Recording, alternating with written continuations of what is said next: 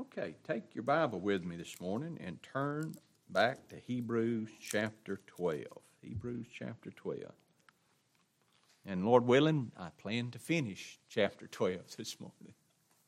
And then we'll move into the final chapter. I was looking, we started this study before COVID. We started it in like November of 2019. And it's taken a while to get through it.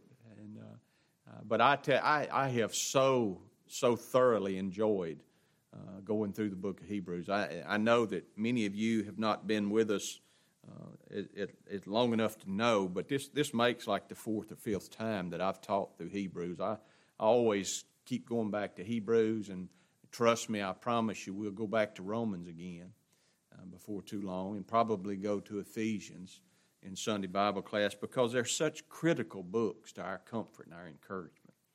You know, more than anything else. And I think about this all the time. I want God's children to be comforted and encouraged. I always keep in the back of my mind, and I know I've said this so many times, to me I even sound like a broken record. Always keep Isaiah 40 verses 1 and 2 in my mind. Comfort ye, my people, saith the Lord. Speak comfortably unto Jerusalem and tell her her warfare is accomplished. She's received double. Where? In Christ. And that's our responsibility. It's not the gospel preacher's responsibility to come up and beat men and women into submission. That's not what this book is about. That's not what this epistle is about. It comes back to this. I guess to put it as simplistically as I can is the best way, is put it the way the Scriptures put it. We love Him, and the reason we love Him is why? Because He first loved us.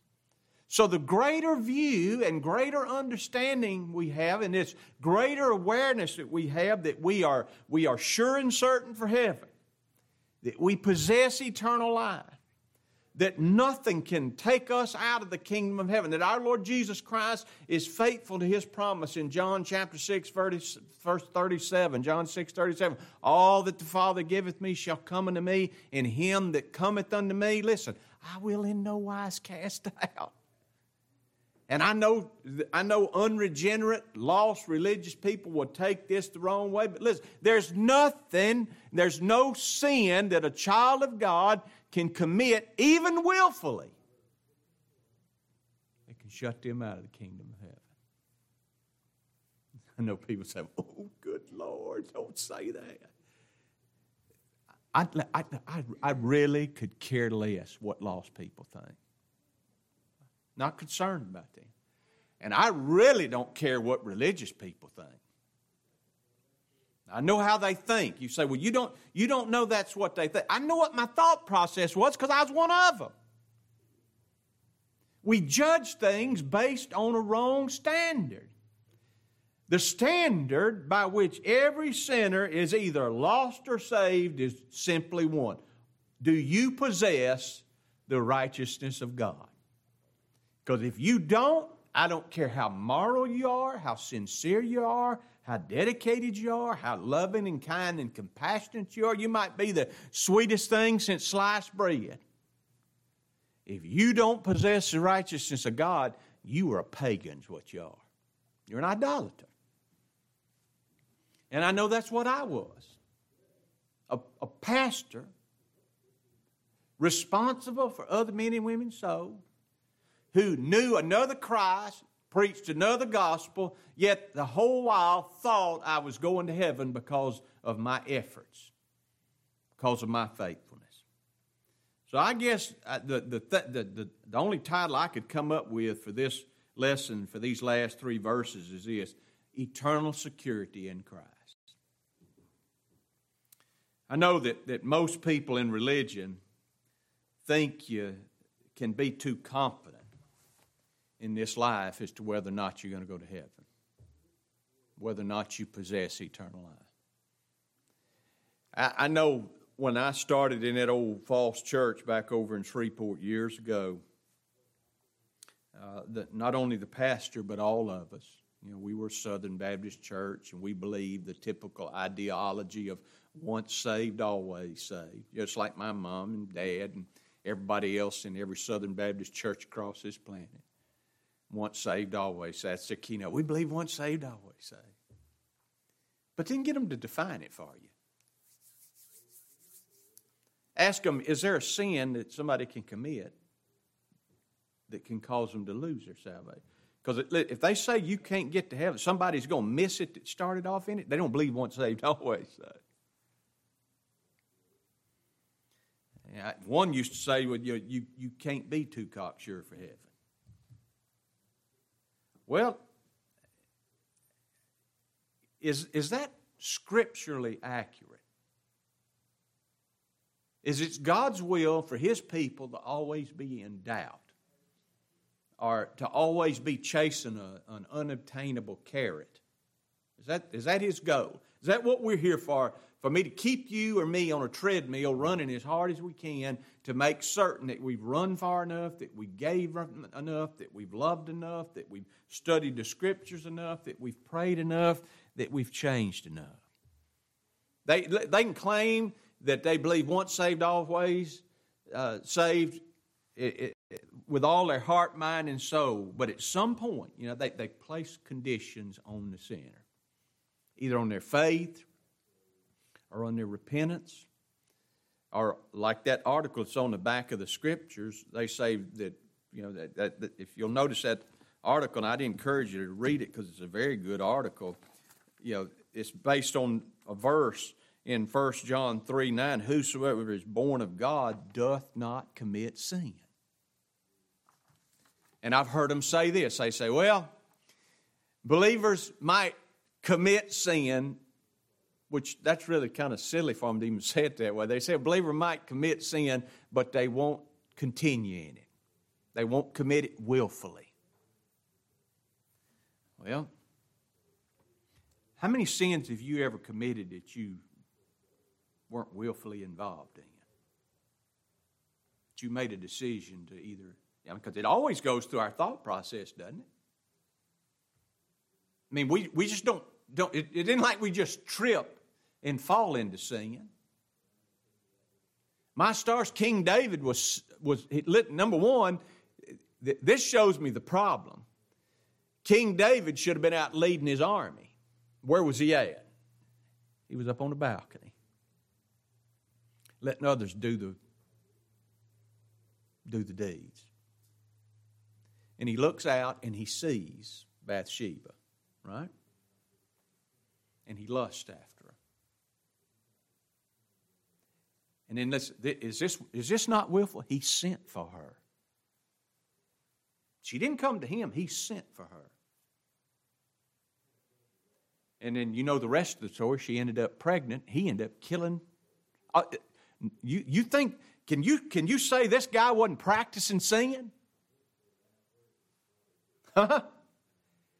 And here's the thing about that story. He practiced that sin all the way up until that story of that ewe lamb was told to him by Nathan the prophet. I don't see anything in the Scriptures where David was bemoaning the fact that he had made this woman pregnant and that he had put her husband to death.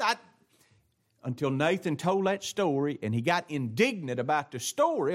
He got indignant about the man taking and killing that guy's one ewe lamb when he had concubines and wives forever. David did, and he got angry at it, and he said that man that did this thing paid for it what? Fourfold. And Nathan looked at him and he said, "You are the man, David." That's when it registered. What did he do? He said, "Nathan, pray for me." And thank God, and that's why David wrote Psalm 32 on the inspiration of God, the Holy Spirit. Blessed transgression forgiven. Blessed iniquity covered. Blessed is the man to whom the Lord will not listen, will not charge sin. Nathan looked at him and he said, "The Lord hath put away thy sin." Were there consequences? Yes, there were. Yes, there were. That baby died.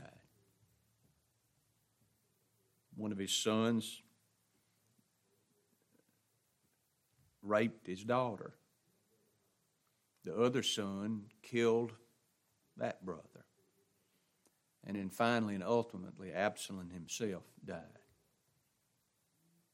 There are consequences to our sins. There are. But thank God our Lord has put them away.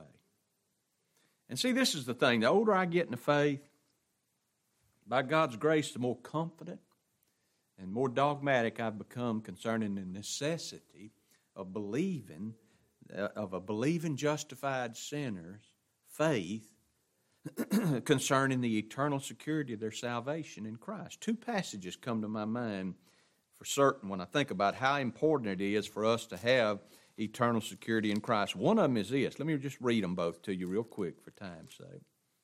These words spake Jesus and lifted up his eyes to heaven and said, Father, the hour is come, glorify thy Son. Thy Son also may glorify thee.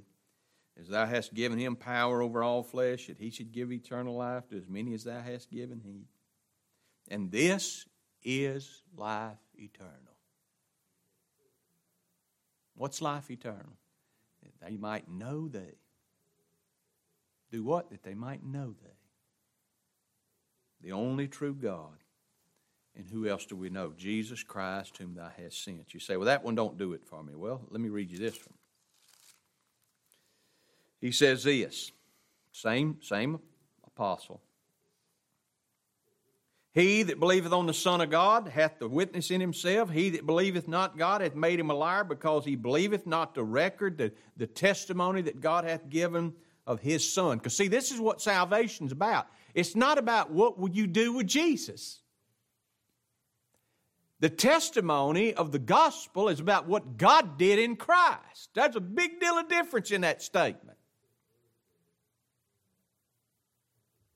This is the record. This is the same word, testimony. This is a testimony that God hath given to us eternal life, and that life is where? In his Son. He that hath the Son hath life. He that hath not the Son hath not life. Now listen to this.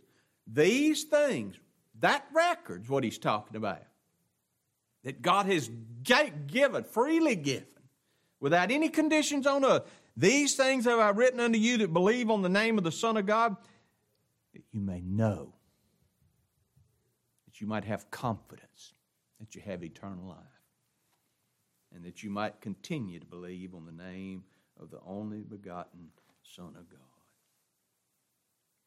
I tell you what, possessing the same faith as Abraham, and we do. Abraham's the father of the faithful.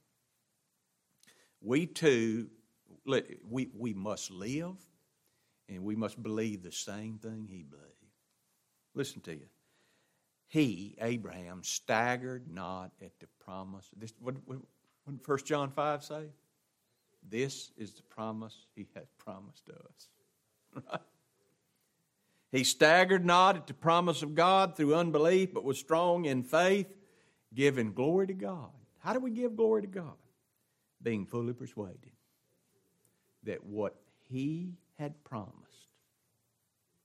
what God promised, he is able also to perform. Jude got it right.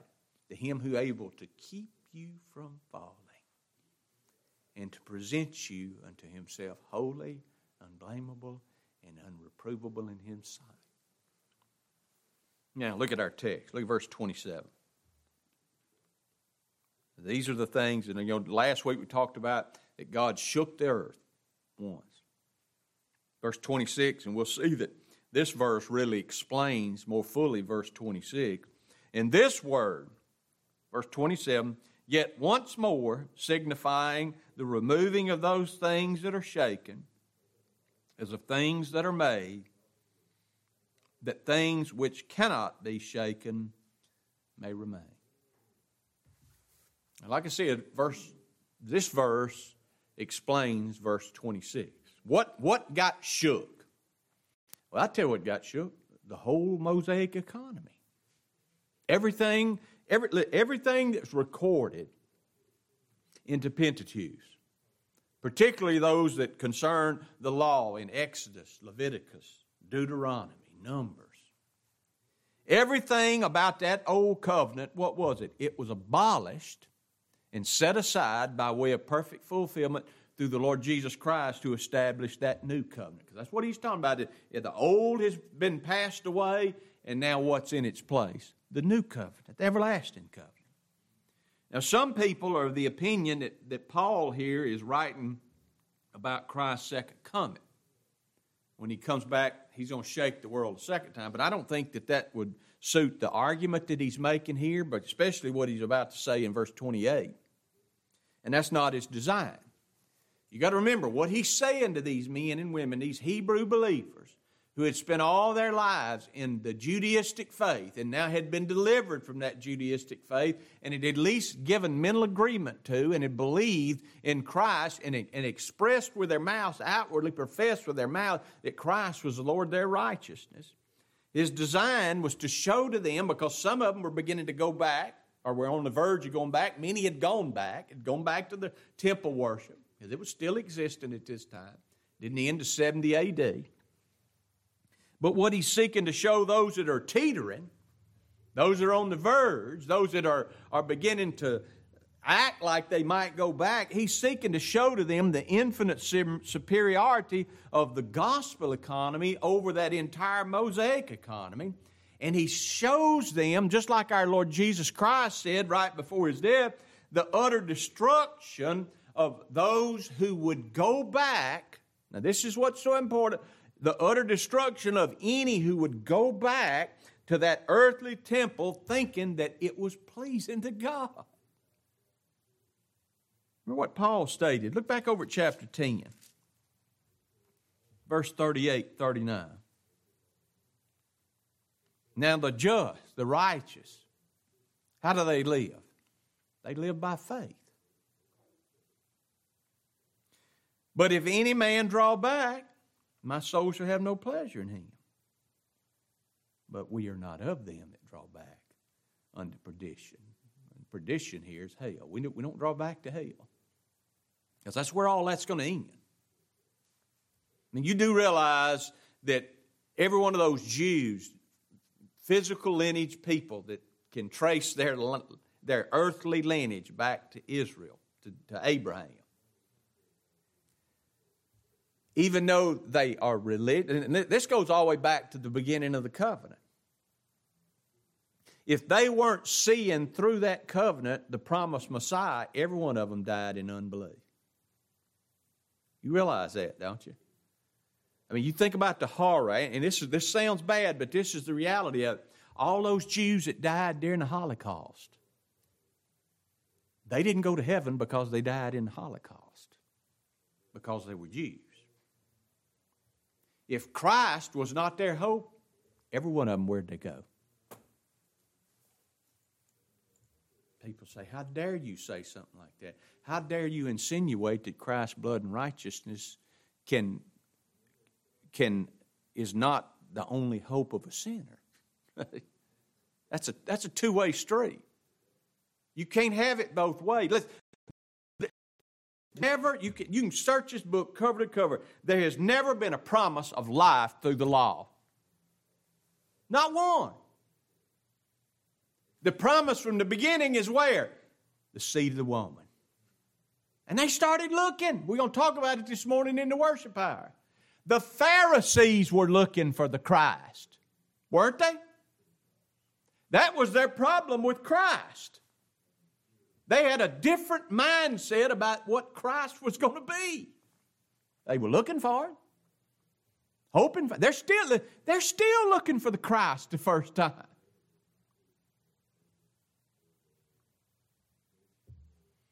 The thing in which the majority of these Jews were trusting has been removed.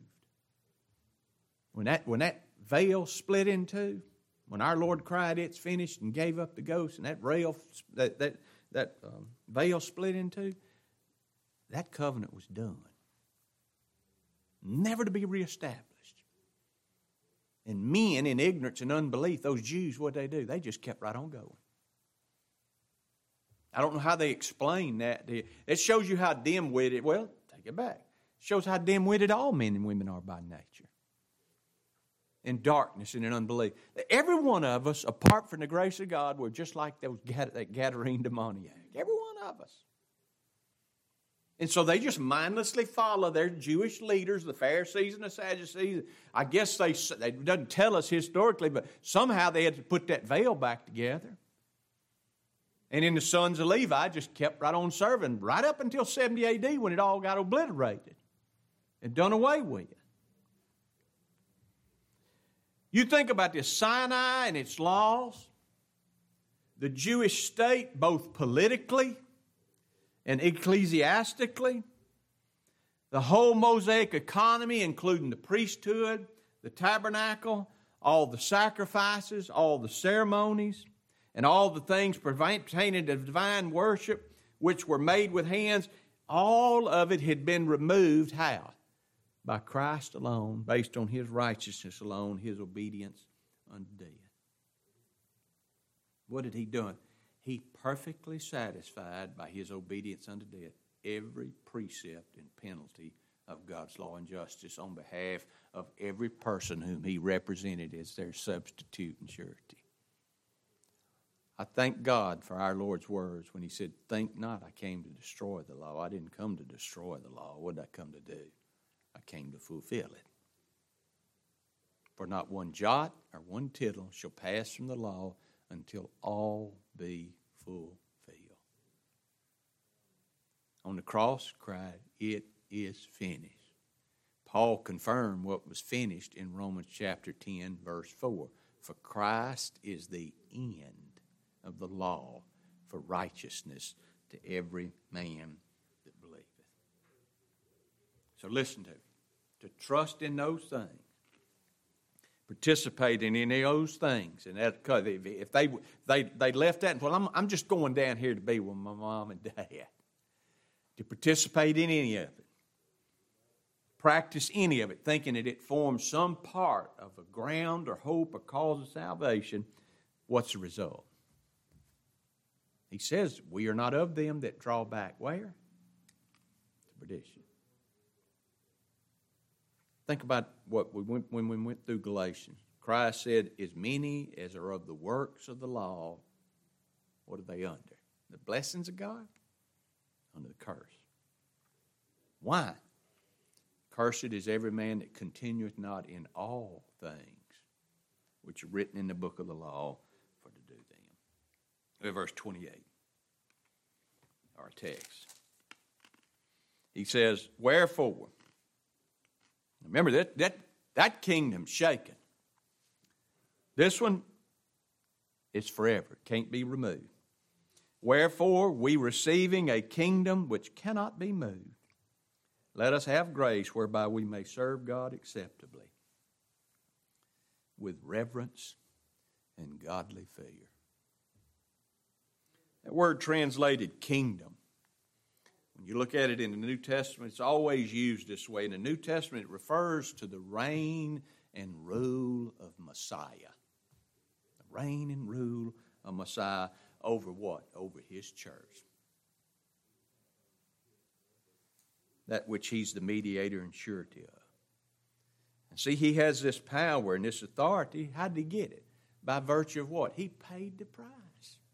He satisfied the law and justice of God in His people's stead. He established for us that righteousness which demands our eternal salvation and enables a holy and just God who will by no means clear the guilty to justify us. And in this kingdom, now think about this, all true believers, every one of us, whether we're new in the faith or we're mature and old in the faith, every one of us are in an unchangeable state of justification based on the unchangeable righteousness of the Lord Jesus Christ. That's why this kingdom can't be moved. In order to move this kingdom, who do you have to move? You have to move the Lord Jesus Christ. And what He told Peter? He said, thou art Peter, and on this rock, not Peter, on this cliff, which he's referring to, he said, called him Peter, pebble. But he says, on this rock. I can envision our Lord saying it, you're Peter. Sure enough. But on this rock, talking about himself, I'll build my church, and the gates of hell shall not avail against it. Can't overcome it. All of God's elect receive His kingdom as a free grant, and their right and title to it is being the merits of Christ's obedience and death alone.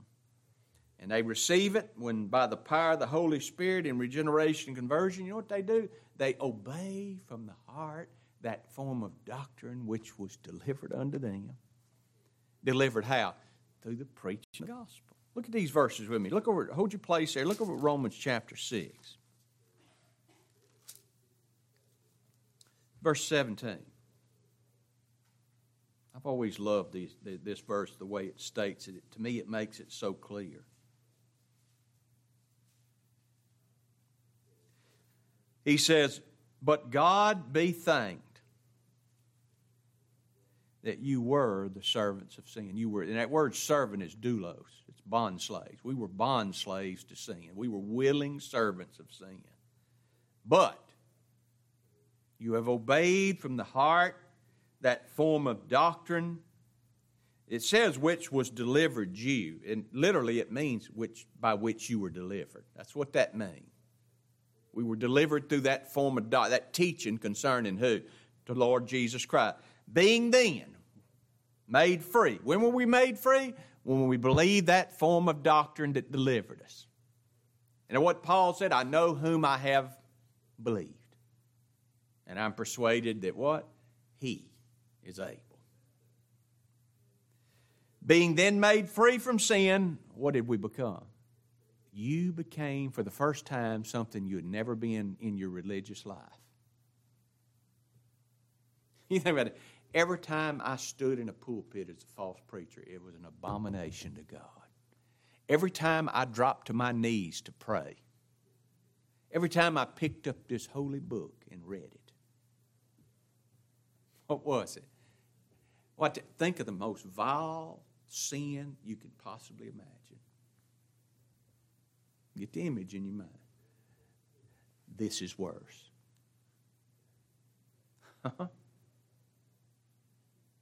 And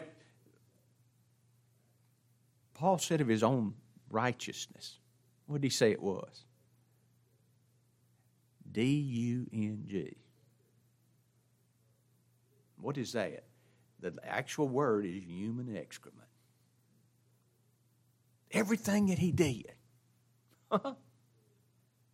I'm telling you, a sinner by nature will never admit that. By nature, we have to have something to hold on to. I got to have some rung on the ladder that I can cling to and say, I know I'm saved because I did this. I had this change in my life. I quit doing this. I started doing that.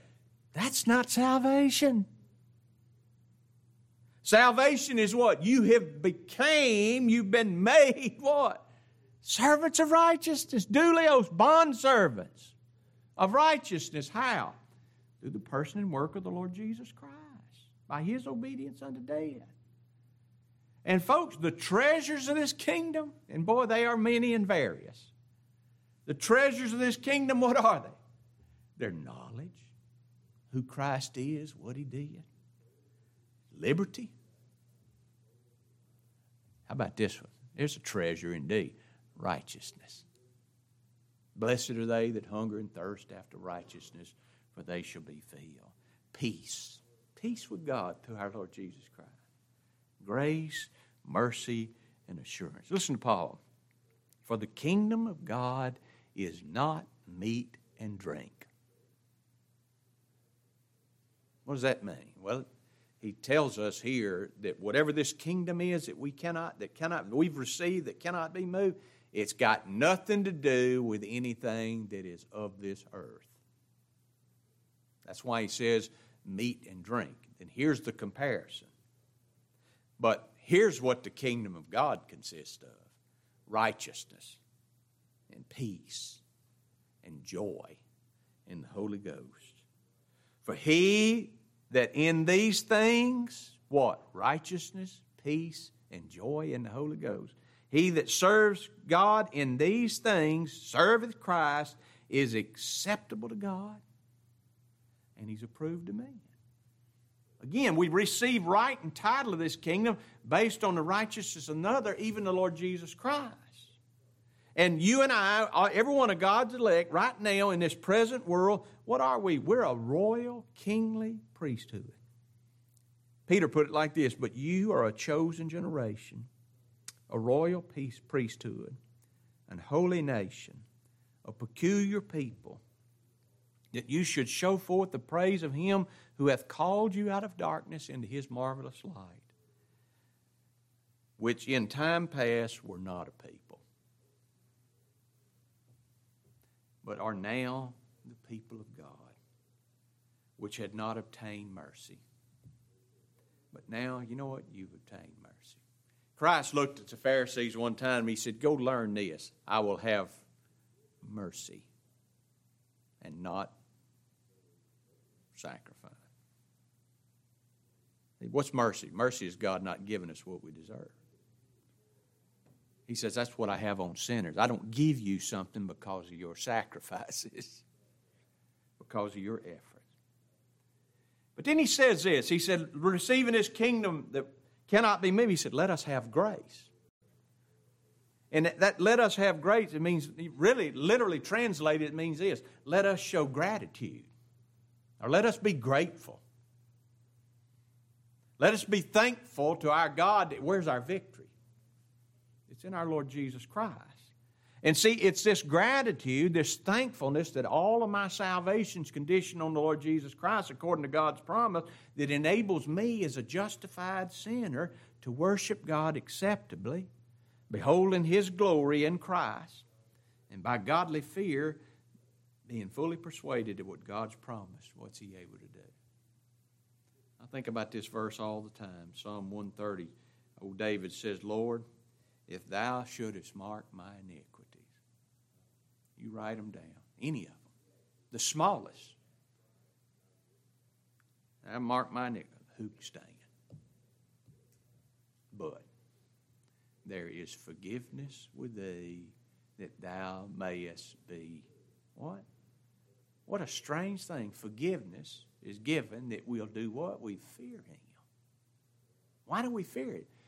By God's grace, we see what it costs to put away sins. The cost of repentance, the cost of forgiveness, it's not my faith, it's not my remorse, it's not my promising to do better. And folks, it's not even me doing better. What's the cost of forgiveness of sins? The blood of His dear Son. The only one of which God truly said, this is my beloved Son in whom I am well pleased. And if I'm in Him, if God's well pleased with Him, who's He also well pleased with? He's well pleased with me. But then He says this, verse 29, for our God, not their God. Paul says our God, what is He? He's a consuming fire. You know, our God is jealous.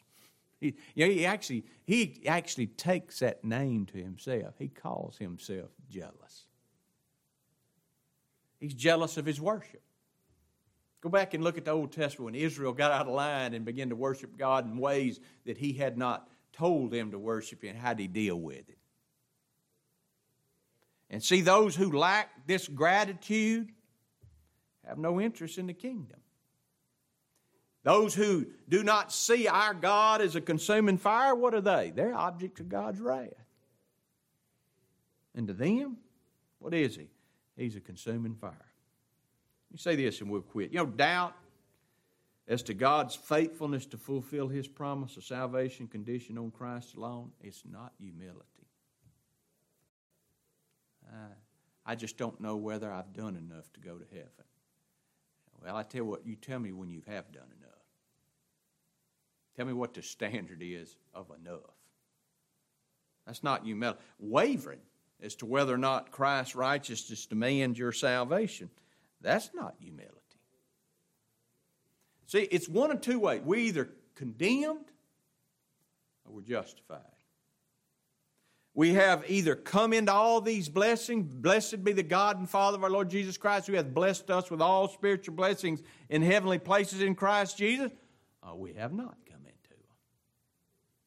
We've received a kingdom which cannot be moved, or yet we're still in Satan's kingdom. We either worship God acceptably, or to us, He's a consuming fire.